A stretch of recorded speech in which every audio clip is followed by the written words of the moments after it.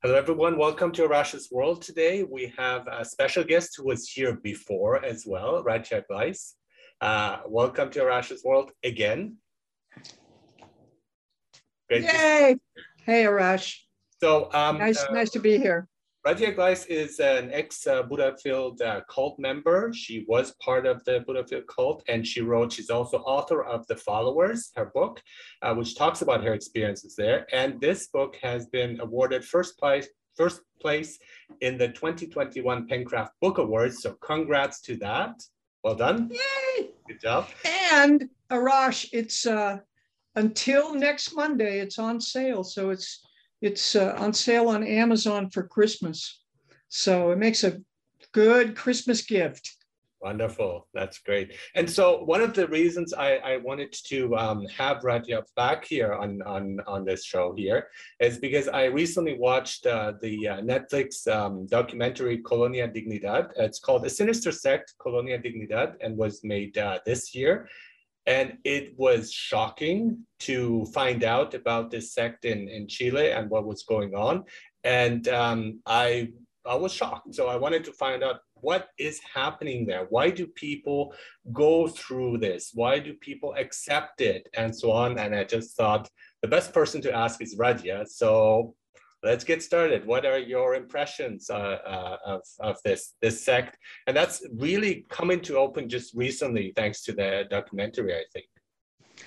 Yeah, I watched as much as I could stand of that. It's a series, so it was kind of long and complex. But I think that the key takeaways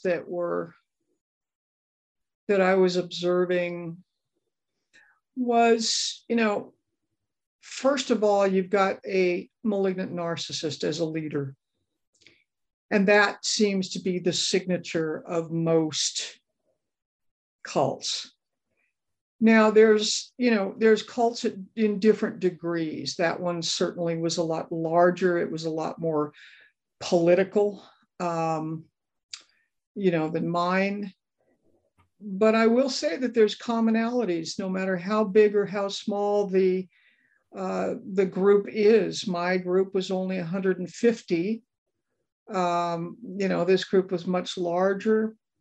They seemed to be with each other for a long time, like us, and they did create a world that typically, like us, they didn't know what they were getting into. They were fleeing from their own troubles, from their own country, and they were kind of promised the promised land. And so typically what a malignant narcissist, what a cult leader will do is they'll entice you with whatever you're looking for. In my case, and I go into this at length in my book, at the particular time when I got involved in the Buddhafield, I've said this to you before. Nobody wakes up one day and says, I think I'm going to join a cult, right? It creeps up on you when you don't even know it. And once you begin to start to suspect, like these people, you're trapped for a lot of reasons. In our case, we weren't trapped like they were. They were really, really sequestered in a foreign country that they didn't have the language, they didn't have the customs, they didn't have anything, right? We didn't have that. So ours was a different kind of imprisonment. Ours was a psychological imprisonment more than anything. We could have left, we could have walked out, The psychological consequences of that are complex, which I talk about a lot in the book. And so I can relate to this group because psychologically, they had no place to go back to, first of all. They came with the idea that, hang on, somebody is calling me. They came with the idea that this was going to be the promise that they were all looking for. And just our group. Yeah, Just go put ahead. that into context. So, and for people who are not aware of this, so the cult leader is Paul Schaefer, who was a Nazi. And so these were immigrant Nazis who, German Nazis, who went to Chile to create their own version of, and he saw himself as a religious person, as you're saying, you're using religion as a tool to gather people together. When he was in Germany, they found out that he was a pedophile, so, and he was kicked out from his community. So he ended up going to Chile and creating his own sect there. He had the members build the whole thing. It's called the Bavaria Village in Chile, in a remote area. And what I was surprised to find out actually is that he was influenced by the teachings of an American Christian, William Branham, who's a faith healer and who had a strong influence on televangelism, who was an influence in that too. So we can see that the use of religion by a narcissist, malignant narcissist, as you're saying, to create create control over others and brainwashing them and making them think that he is special. He's a shepherd, because the word Schäfer in German means shepherd, that he was the shepherd to guide them toward the promised land and the afterlife and all that. So when you look at that, that creates very strange dynamics, and people were following him both partly because they were displaced, like you're saying, but also because they saw him as a faith healer, as a true leader, as a representative of their faith. And that creates a lot of problems. Well, sure. And especially when, I mean, most people, it's really interesting. Most people have these high ideals that join these groups. They're not, I mean, yeah, there's clubs, and then there's cults. And cults are usually surrounding much higher ideals than just having fun or whatever. And in our case, we were looking for God realization. And so, as you say, usually they're surrounded by some religious kind of doctrine. And we were looking to have direct union with God. These people, and the difference between my leader and this guy was he was a shepherd of God. My leader was God. Okay. He, after a while, now in the beginning he didn't, but as his narcissism grew and as we fed it, he started to see himself as a Buddha or a Krishna or a Jesus. That's, really what he started to see himself as. Now, this other guy in that film, I'm sure in his mind, thought of himself that way, but he portrayed himself as the shepherd, and that God was still out here somewhere. Where in our group, God isn't out here. God is in here, right? Any way you spin it, right? It's a trap, because God is so nebulous, so ethereal. You cannot define it, so you can't particularly argue, because how do you know? You can't prove it. So that's always enticing. And with a malignant narcissist, they all think that they're God in some way. They think that they are so much more above anybody else. That's some of the characteristics of a narcissist. And they need their followers. That's why the name of my book is The Followers. They need the followers to create them. They'll create an outline and then the followers fill it in, as we did. And I hate to say it, but we created a monster. This guy would have never gotten off the ground, just like my group never would have, if he didn't have followers, if he didn't have people to build that. And we built One World Theater. We built a lot of things. We built a little mini utopia on his property. We did that, and we considered that service, selfless service. So as part of the spiritual practice, which this guy convinced them that what they were building and what they were doing was part of the spiritual practice.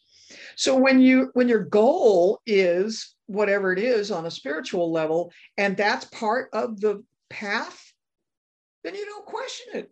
You do it, and you really don't question it, because, if you do, then you're either going against God, or in this case, with the teachings of my teacher, whatever he was all about transcending the ego. Well, that's handy. So, anytime you had a question or questioned anything he may say or do, he would just come back with saying, that's just your ego. Drop your mind. And if that, he would say, he would be the voice of God, and he say, well, that's your opinion, but this is not what God wants. And that's right. No. And so one thing that was shocking too is like that he would control their lives. Like he would decide, and actually men and women are supposed to be separate. And if there were kids involved, they would freely give away their kids, and he would take care of them under like supervision of an aunt, so-called aunt. Yeah. And they could never tell the kids, this is horrible, they could never tell the kids that they're the parents. And so, but they went along.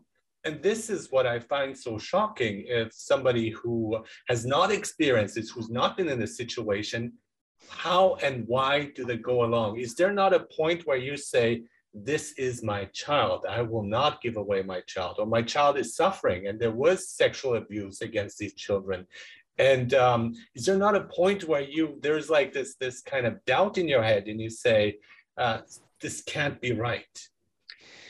Well, it's funny you should bring that up, Parash, because I was talking to a really good friend of mine, one of my best friends who was in the Buddha field. And we were talking about a friend of ours who was in the Buddha field who will not talk to her.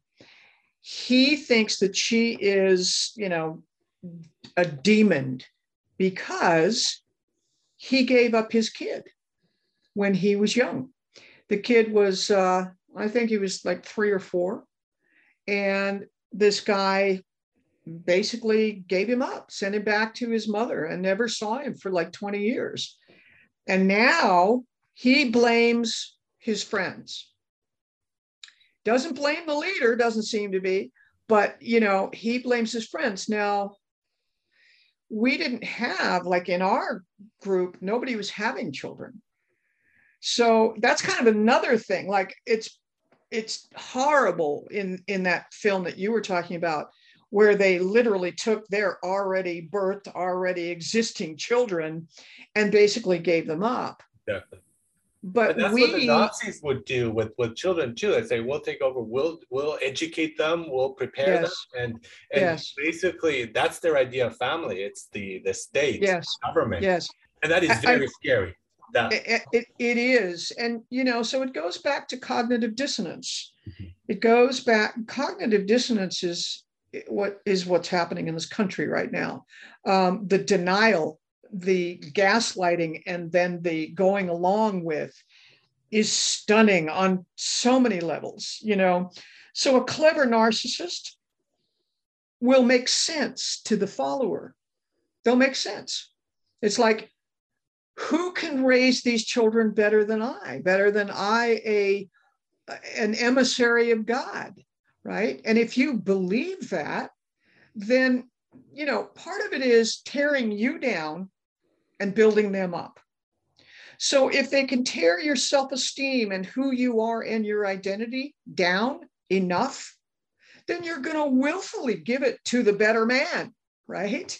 Because you'll believe that you are not a good enough parent to raise your children. So you think you are literally doing the best thing for them. And that's how the narcissist does it. They manipulate your self-esteem. They spend, I write in my book, and people, when I'm interviewed, they say, well, I'm really confused, Radia. You just don't seem stupid to me. Thanks. I'm neither stupid nor uneducated. And on certain levels, I'm far more educated than my teacher was. So how is it that I or anybody else could fall for this bullshit? It depends on what you want. And it depends on these guys are cons, they're con artists. And I've said this before. I mean, those who remember who Bernie Madoff is, you think all those people he scammed were idiots, were fools, I mean, they might have been fools, but they weren't stupid and they weren't uneducated. So that's the trick of the con. And some of the best people in the world get conned all the time. We're being conned right now in this country, and what do you do when the powers that be surrounding, and I talk about this where regardless of what the group is or how big or how small, there's always a hierarchy. So there's always the leader at the top, and then there's that first tier. And usually that first tier could be the Senate or be considered in that stratosphere. Like with us, it was the elders, but in that first tier, it was his immediate entourage. And then below that was the initiates. That would be the Congress, right? And below that was the aspirants and the newbies. And those are all power dynamics. And the leaders, believe me, he sets up and manipulates those power dynamics. So what he does is he feeds into your own narcissism to capture you, right? So that first tier in my group, they knew exactly what he was doing behind closed doors. Some of them were participating behind closed doors. His shenanigans and his parlor tricks and all of that, he couldn't do that by himself. So that first tier basically knew everything, but they believed, and he convinced them, that they had to do this because it was right for these people, because that's what they needed. So that cognitive dissonance came in and they overrode what they knew. So then the next tier comes down, and the next tier are, with the initiates, there were only 40 initiates in the 150. And he stopped initiating for 18 years. So just by the nature of the beast, you became special. You did. And so there's power in that specialness because the people under you revere you. I'm an initiate. So that means I am, in our particular practice, I'm experiencing meditation that you're longing for. And I have it. So therefore, I'm one up from the closest connection to God, or in his case, the Lamb of God, the shepherd, right? So they breed their own narcissism from it and their own power structure from it. And that's how it happens. It's very interesting because when we look at it, a lot of like the military kind of has a similar structure. Absolutely. And if you look at the church, the Catholic Church especially, but if you even look at companies, they have that structure. And so basically, if you fall in line with that, you Absolutely. get to the higher position. You work your way up. You start in your fast food restaurant, and Absolutely. then depending on whether you pass through the hoops and they accept you, you will be promoted. So that's kind of interesting of that, how we allow this kind of structure and we see it as quite normal. It's normal and it's powerful. Mm-hmm. It's powerful. I think I mentioned to you last time that I'm working on a book, another book, and it's entitled Harder to Fall. Mm-hmm. And it's about the addiction of power and money. And it's about once you get up there, it's harder to fall. So you end up compromising, in many cases, your soul, your mind, your heart, your soul, your morality, because, and it's what's happening today. And I understand it. I really understand it. I mentioned this in my book, I came from a very affluent background, right? When you have a taste of that and you lose it, you never want to lose it. Because in our society, if you go from a cardboard box to an apartment, that's a plus. That's a win. That's a success. That's a positive. But if you go from a mansion to a condo, that's a loss. That's a negative. And our society sees it as a negative. So our society reinforces these structures. So the higher you go, the harder it is to fall. Because if you were raised with billions and you were absolutely raised with, all this attention and all of this, you never had to lift a finger in your life, and you grew up in mansions or whatever, and you fall, you never want that. Why? Because you know what it feels like to not be down there, right? But the person who's in the cardboard box, they don't know that, right? So anything is up from there. So our structure teaches negative and positive. And so when you've got those narcissistic tendencies, and then they're developed, you 9 times out of 10 or more than that, they're developed usually from trauma, early trauma, where their self-esteem and their personal image of themselves has been so abused for their own sex abuse, et cetera, then in order to feel any kind of power, they must subjugate, they must victimize in order to feed their own self-worth, because they have none. But it was fractured. That gets rewarded, whether you look at as businesses and so on, or even presidency, which was not an issue as much in the past than we've recently had Absolutely. years ago. So we see that is something that brings in success, which is kind of reinforcing it. It's kind of the feedback that gives them, okay, well, I must be doing right because I am becoming the president of one of the most powerful nation in the world. So yes, and I think what I'm scared of this is that others see, well, if it's possible, if he can do it, I can do it too. So it's kind of like paving the way for people with this kind of tendency, with this kind of way of thinking, to step into like politics or any parts of life. Exactly. I mean, Trump was such an example of how anyone can do this, that, I even thought when I was watching him as president, I'm like going, I could do a better job than that, right? Anyone could, but the thing is that when you get a taste of that power, and again, I really go into this authoritarian kind of leadership. I go into the history of authoritarians in our history.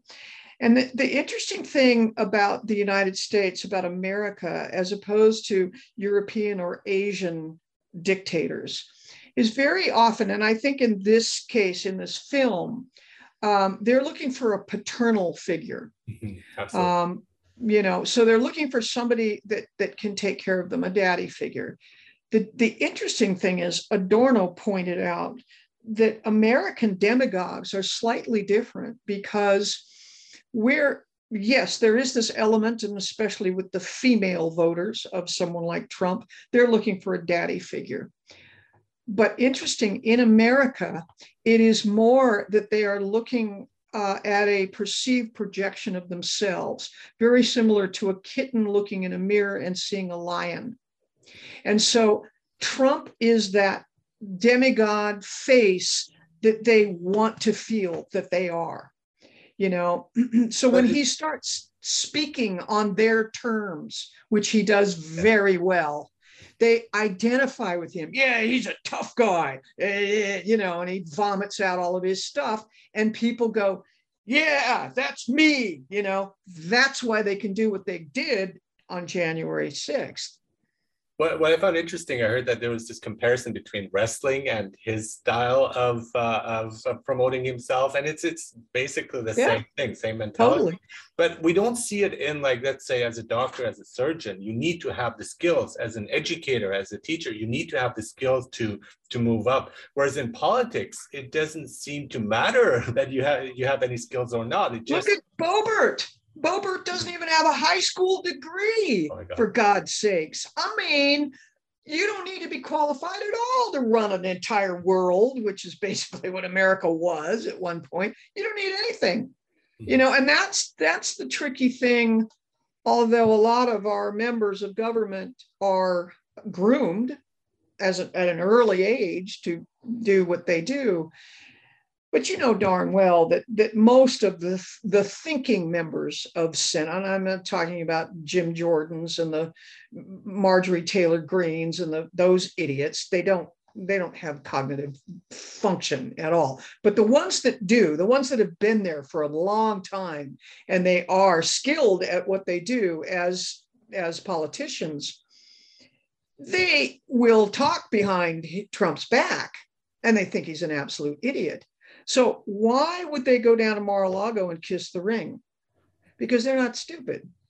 Because they know that as long as they play that party, then that keeps them in power. Mm-hmm. Benefits them.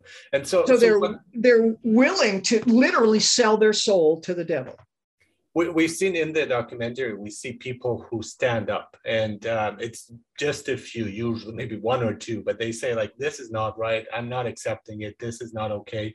But then it's surprising and shocking again, or maybe not surprising, maybe you can share your insight into this, that not many follow him.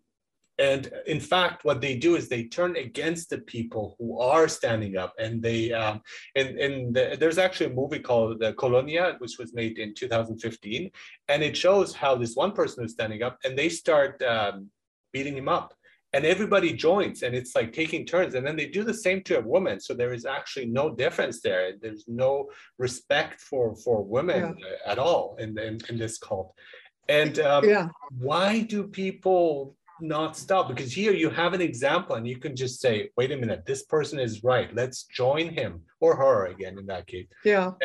But we don't. A lot of people don't. Well, same thing with what you're saying. We do have a few who stand up, and it's not the entire party. We have to make sure it's not the entire Republican Party. There are some who are opposing it, but then the others are not joining them and jumping on the bandwagon and creating a movement there. It is a total Lord of the Flies kind of scenario, sense. And I use that example a lot in my book. But I'll tell you, people have asked me as far as my viewpoint on what's happening in this country and do I have a lot of hope for it? And my short answer is no. It took me 25 years to figure it out. But here's the thing. I said, in the third section of my book, I talk about unless you're a sociopath, there's always that line in the sand that you will not cross, right? Although Martha Stout, PhD, who wrote The Sociopath Next Door, believes that 1 out of 25 Americans are sociopaths. In other words, they do not empathize. They do not feel other people. So that's a problem right there. And when you look at that percentage, then we can see who in this country might be along those lines. But my point is that if you're not a sociopath, there is that line that you finally say, all right, enough, enough. But here's the complexities of that. And people say, well, do you have any hope for our country? And I'll tell you how it happened in the Buddha field, how it was literally torn down in a matter of days in Austin. And it started with me, actually. It started with me and a very small handful of, I was an initiate, I was an elder, okay? So I'm up in that top tier. And I hate to say it, but I was a member of the Senate, very much like Liz Cheney or, Kinzinger or, a few of those guys, Mitt Romney, et cetera. But what happened was I was already for a long time, I was sick and tired of him. I couldn't leave because, as you said, anyone who left before us, it was a Lord of the Flies moment. And you knew that you would be demonized. You would be torn apart, basically. Now, it wasn't as savage as some of other cults, but it was bad. It was bad. All your friends, you knew you were going to be their enemy in a matter of a minute, right? So it's not that easy to just say, I'm out. It takes a tremendous amount of courage, number one, and it takes a place to fall when you go. And I didn't have it. I didn't have a place to fall. My family was dead. My brother disowned me. I was there for 25 years. There was no one on the outside. So I knew that I was going into the desert, and I would be demonized, and I would be ostracized, and I would lose everything. And everything I feared happened. It did. But what happened was we didn't know what was going on really behind closed doors. We suspected it, but we really didn't know. And there was a guy, a young, good-looking man, as opposed to a pedophile, he didn't allow children for probably that reason, because he probably would have taken advantage of them, and it would have been a legal risk to him. So he just, sexually abused the men, right? But they were all over, except for early on, there was a few underage guys that he did. But anyway, we didn't know this. None of us knew this. So like I said, he's up top, and that first tier are people that are giving him a blowjob every week, right? They know what's going on.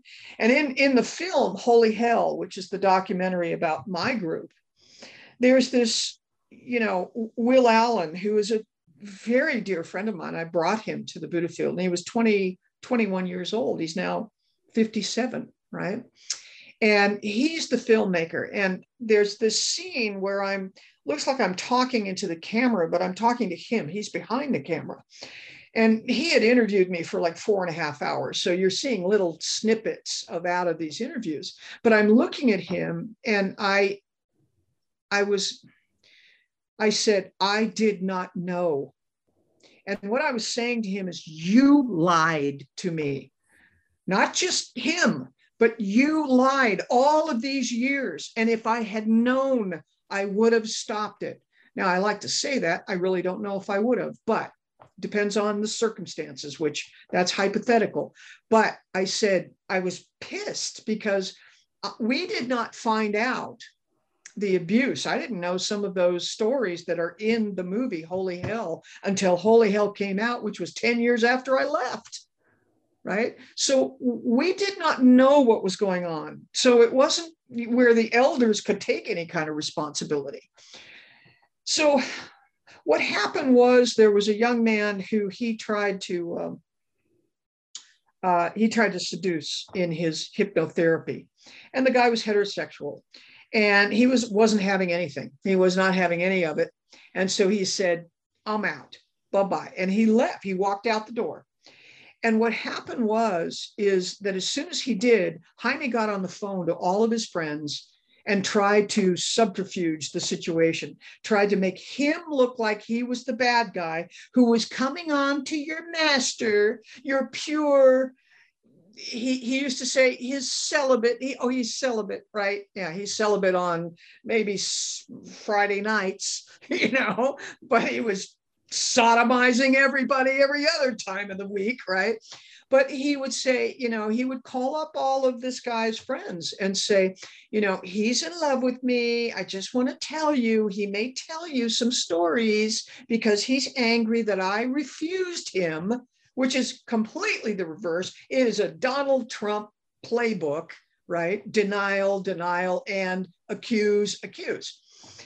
So when I found this out, through a friend of mine who was, this young man was working for her.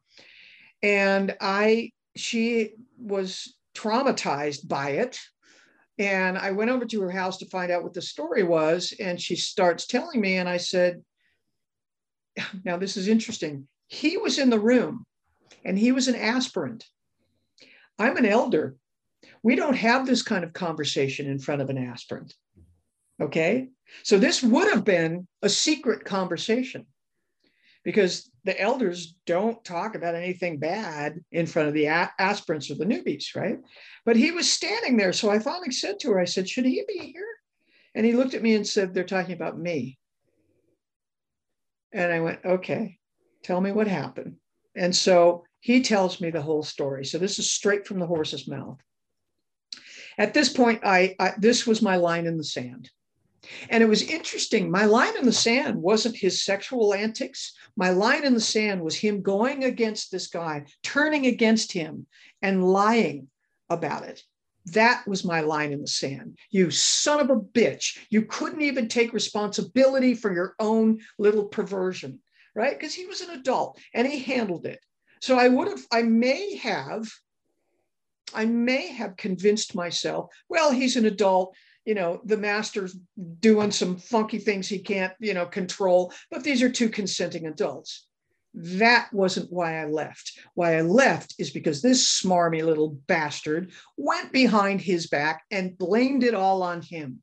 And so there was another guy in the room who was, he was also an elder and he was abused. Now the story comes out about him. So now I'm hearing it, boom, like, okay. So I looked at him, I looked at this guy and he looked at me and we knew this was it. This was the line in the sand. We're out of here. So when I left, that rumor started to fly. Now, when an elder leaves suddenly, that's noticeable.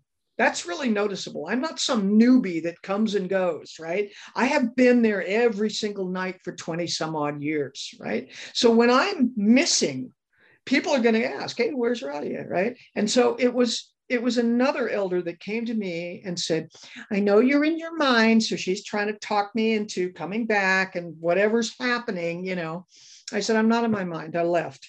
This was Danielle in the film. And Danielle was kind of getting fed up with him too. And I said, do you want to know the truth? And she said, yes. I said, okay, here's a red pill and a blue pill. Yes. Which do you want? Because if I tell you the red pill, it's going to change your life. She said, give me the red pill. So I told her the story. She got furious. So she goes and she tells another elder. So now think of this as members of the Senate. Okay. So Liz Cheney and, Adam Kissinger just told some other peers, right? And instead, they got pissed. So all of a sudden, one after the other, like dominoes, it just, bam, it hit within a day. You started seeing all these big tiered elders disappearing, right? So very shortly thereafter, an email came out. And the email was the whole sordid little story of everything and everyone and how he was a fraud and how his names were changed and how blah, blah, blah. So here's this email that comes out. If the elders in mass did not leave, no matter what that email said, it would have never flown. Fake news. Yeah. That's what's happening in this country. Exactly. That's it's fake news. So he didn't have the kind of propaganda mill that Donald Trump has.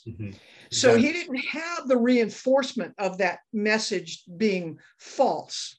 So we had at this point enough where it happened. And then one guy who was a real kind of violent dick went into the teacher's room with a baseball bat and he threatened him and he got in his face and he smashed up his room in front of him.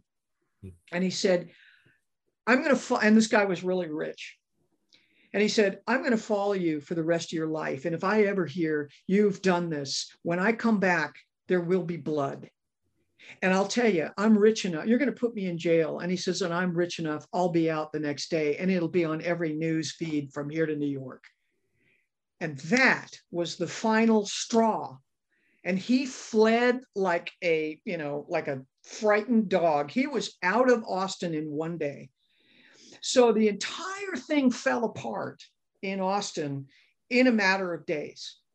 But it was a combination of a group, not one or two, because if one or two Liz Cheneys had left, like if I had just left and nobody went with me, then I did get ostracized and demonized anyway, but at least it wasn't just me. Now it was this huge group of elders. So now the lower rungs were starting to pay attention because it wasn't some aspirant or some person who had a disgruntled, it was his top tiers who were going, no, this is bullshit. This is what's happening. And people were saying, and next thing you know, or actually I'm getting phone calls.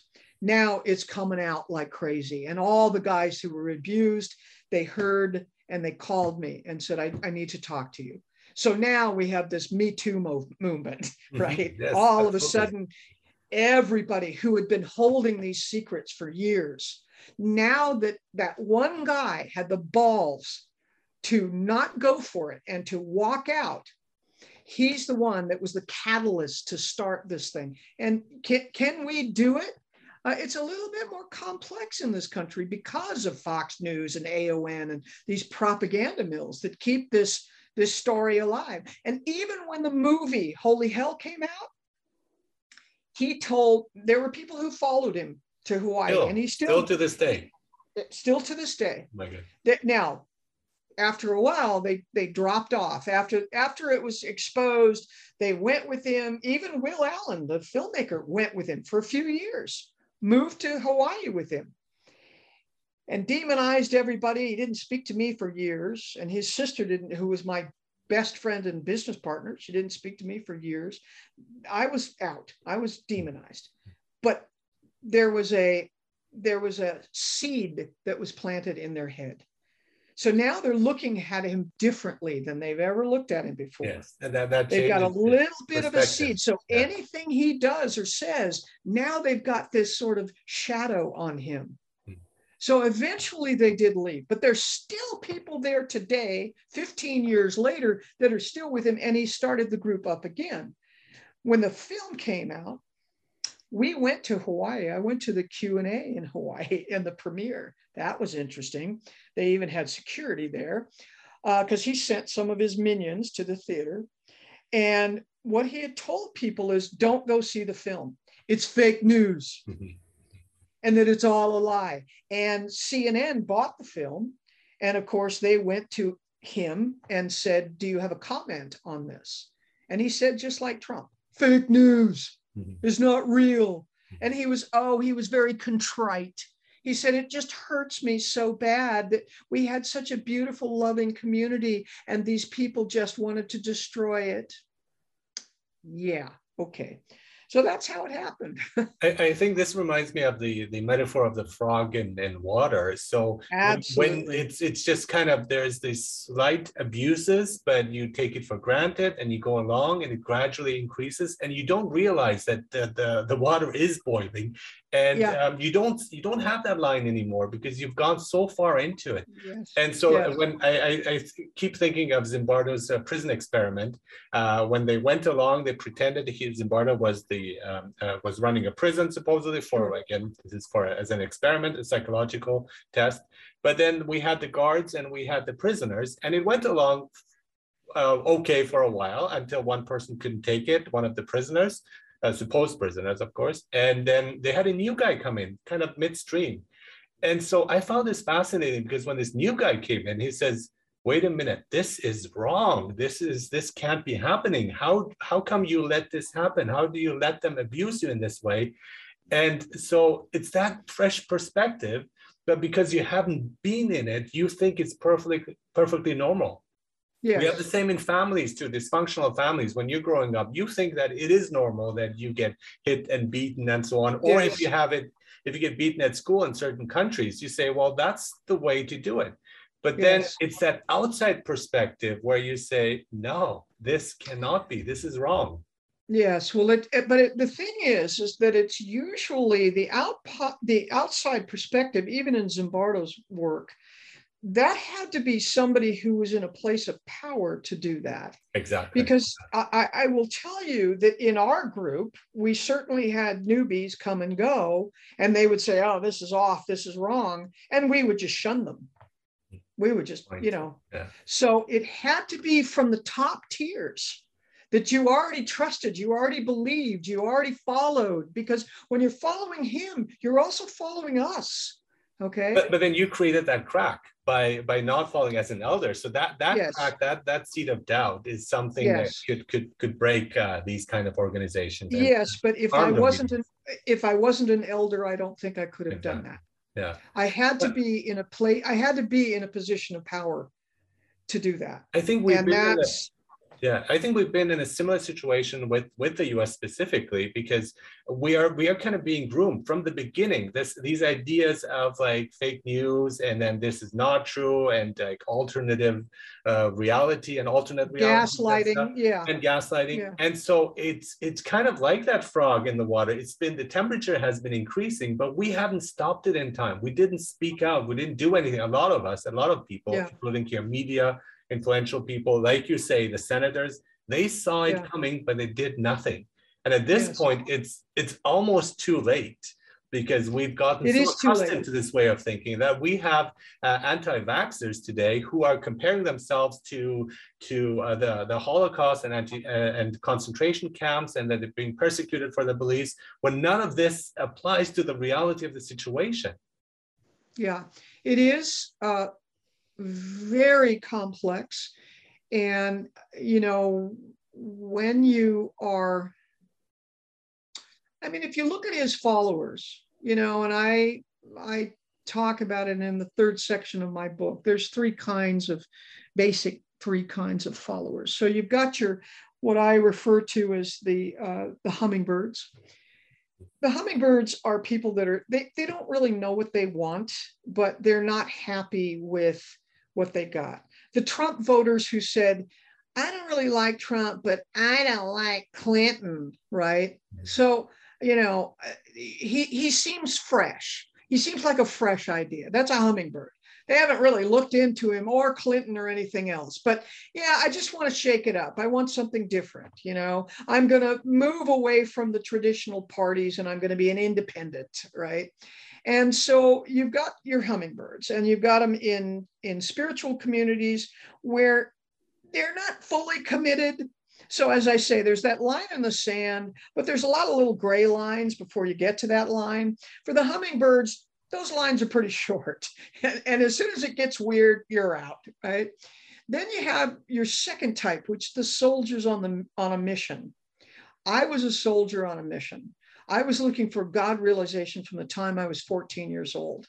And what he was offering was that, okay? So I am willing, and I refer to us in a way as like Navy SEALs of spirituality. Mm-hmm. You know, if the goal is to transcend your ego to have total union with God, then anything, any question, anything is ego. So there's where that trap lies, right? Now, I use an example, which in this chapter that is entitled The Mother of All Cults. This is the evangelicals, okay? This is the family. This is Jeff Shartle's, you know, I wish that the media would bring Jeff Shartle on more than they have. He wrote 2 books and did a documentary called The Family. People do not understand that what is happening in our country on the surface, it looks like oligarchs, it looks like this and that. No, it is a theocracy. And the major power players are evangelical Christians that are members of the family. And they don't have to be evangelical Christians to be members of the family. You need to look into those books, The Family and C Street. This organization has taken 80 years to infiltrate all 3 branches of our government. All of the people that voted against Biden, all of the members of the Senate, they're all members of the family.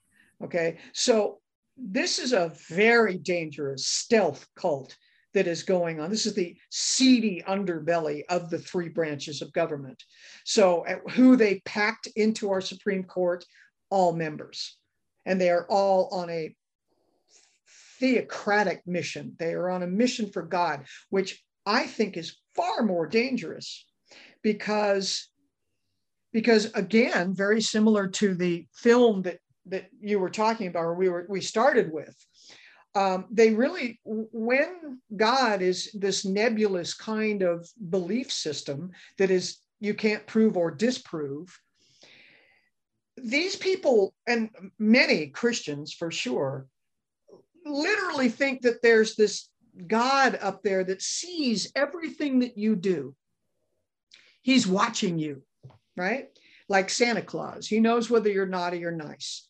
And so they literally have this image of themselves being fully righteous, doing the work of this God that is watching everything they do. So their goal is to create a kingdom on earth. And Judge Barrett made that statement. You know, this is what their mission is. Well, what's kingdom on earth? I mean, that's undefinable. It's defined any way they want to define it. But that's a soldier on a mission that has infiltrated our government in an extreme way. Then another kind of soldier on a mission are they're just pure driven by greed and power. Those are the Mitch McConnells. Those are the filthy rich that have ultimate power and wealth. That's also a soldier on a mission. It's a little bit easier to penetrate, a little bit, because when you think that you're a soldier of God, that's the highest tier. That's like, you know, when you think you're this, you know, you're one of the apostles, and that's how they see themselves, and they're on this divine mission, they are the American Taliban. They are the American ISIS, and they will kill and they will do horrible things to create their vision of what the kingdom on earth is. So the liberals are the infidels, okay? And they will do whatever they can. So that's very, very dangerous. The third kind is the kamikazes. Mm-hmm. Now, they're all interchangeable, but the kamikazes are those who will die or kill for the leader. Those are the Jim Jones, the Manson, the people. And like I said, it's a thin line. It's a thin line between the hummingbirds who get caught up in mass, groupthink, such as what happened in January 6th. Quite honestly, if they had the opportunity, they were literally minutes away from hanging the vice president. And that was a massive mob mentality. I don't think that other than the Proud Boys and whatever, the rest of those boneheads got caught up in mob mentality to the point that they would have gone over the line to being a kamikaze. They would have, if they could have gotten to Nancy Pelosi, they would have murdered her, mass murdered her. And when they say, oh, that's not true, they were just good tourists, right? Yeah, that's why they hung a gallows up there. And believe me, that was the Lord of the Flies moment. That was when that mass groupthink stimulates all of those groups into mayhem and murder. And that definitely, we were pretty darn close. It was very scary what was happening, and still the aftermath, and like trying to solve to find ways of protecting ourselves from it repeating again or getting worse. But I'm wondering, what can we do as individuals? What can each person do to avoid this kind of tendency to fall into that trap, to be led, to fall into conformity with others when they're doing horrendous things? What can we do to protect ourselves from it? Well, first of all, one has to be careful of words like cult, brainwashed, etc. Those words can be used as tools, like most of these words. When you use words like anti-vaxxer, that's a word. That's a put up the hand, I don't want to talk. Antifa, right? Radical left, radical right. These are pejorative epithets that are weapons. There's no conversation there. If you're in that group, that's who you are. I've identified you, and I don't want to hear anything about you because I already have a preconceived notion of who you are and what you believe. So that's very dangerous. I do talk about, in my book, I have a chapter called Words That Bind and Words That Blind. Okay. These are deliberate manipulations of our mind. And there's a lot of really great books. Dark Money, great book by Jane Mayer. She talks about how this phenomenon has occurred, and it started with the libertarians, and the libertarians became the Tea Party, and the Tea Party became the MAGA crowd. Who's behind it? the elite. There's no politicians behind it. The politicians are puppets. But what can we do as individuals? I mean, it's not just a matter recognize of these words. Okay, that's a good point. Recognize these words and stop using them. Mm-hmm. Stop just using them as a weapon or to say, I don't want to hear what you have to say. Right? Now that's difficult when you're talking about, baby eating pedophiles, because it's so extreme that you go, please, I can't even talk to you. By the way, you know where that came from? Where the QAnon, the Satan worshiping baby eating pedophiles came from? You know where that came from? Probably a teenager somewhere created it, or well, it was disseminated by a teenager, but that story, almost verbatim, was created by a Russian fascist in 1902. And it became part of the dogma in Mein Kampf. And it became the belief of the Germans. And this is how they could execute 11 million people. Because what they did was they turned them into non-human beings. What is QAnon doing? They're turning anybody who they don't like or any liberal into a lizard, who is a Satan worshiping baby eating pedophile. Those words, that phrase, that concept is verbatim. These idiots that sent out the message through 4chan and whatever, they plagiarized that. Mm-hmm. They didn't even change it at all. It is the same. If you go and look it up and where it came from, I quoted it in my book. And this is what a Russian fascist created in order to, the reason why we can do heinous things like genocide is when we don't see them as human beings. That's why we can. We dehumanize others, and the lack of empathy too. That's a thing that you have to be careful with. Watch the words. Watch the dehumanization of. Watch the us and the them. Right. When you find your herd and you hold on to your herd, and then you point at everybody else, be really careful of that, because but it's often more complicated too, because it's polarized more, and then these actions have effects on others. It's not just the belief systems. We're talking about actions, and especially in today's world. So when you choose not to do something, or you choose to do something, it has repercussions. So in that sense, I think we should judge that, and we should stand up and say, you know what you're doing, your belief, I'm not going into it, but your actions are going to harm others. So I think we have to be also clear about that. And it's not just stigmatizing, but it's also looking at facts. And so this is the reality. And I agree. When people say, okay, fake news and so on, I say, well, let's look at it. Is it fake or is it real? Because there is, of course, false information that we're being fed, but there's also a lot of truth. And so when also you have the big lie, and I think, well, the big lie itself, it's kind of like meta, it's also a big lie in of itself. And so it's that kind of complexity that we have to call out. I think that's really important to call it out. Well, I really cover all of that in my book. I mean, I really, really go into that in depth, but I think, the other day we were talking, a friend of mine and I were talking about the expression, money is the root of all evil. And then we talked about really actually the word is love of money is the root of all evil. I like and that. if you break it down even further of how it was interpreted, love of money equates to greed, right? So greed is the root of all evil.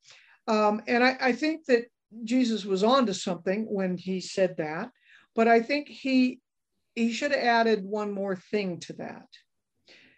Greed and ignorance. And ignorance doesn't mean you're stupid or uneducated. It comes from the root word to ignore, right?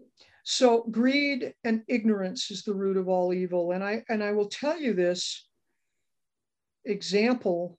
I had a friend, she's a friend. I mean, she comes in, she comes into the pharmacy she respects me, she respects my opinion, etc. She came in to talk to me about, COVID and other things. And then out of the blue, she said, well, the socialists are systematically killing us. That's a really powerful statement. Really, systematically killing us. How's that? I said, you know what a socialist is? She said, no. So you're repeating something like a parrot, right? And I see these memes and I see all this stuff on Facebook. You're repeating something you don't even know what it's about. And she just sort of, kind of looked at me. And I said, you're on Social Security, aren't you? Yes.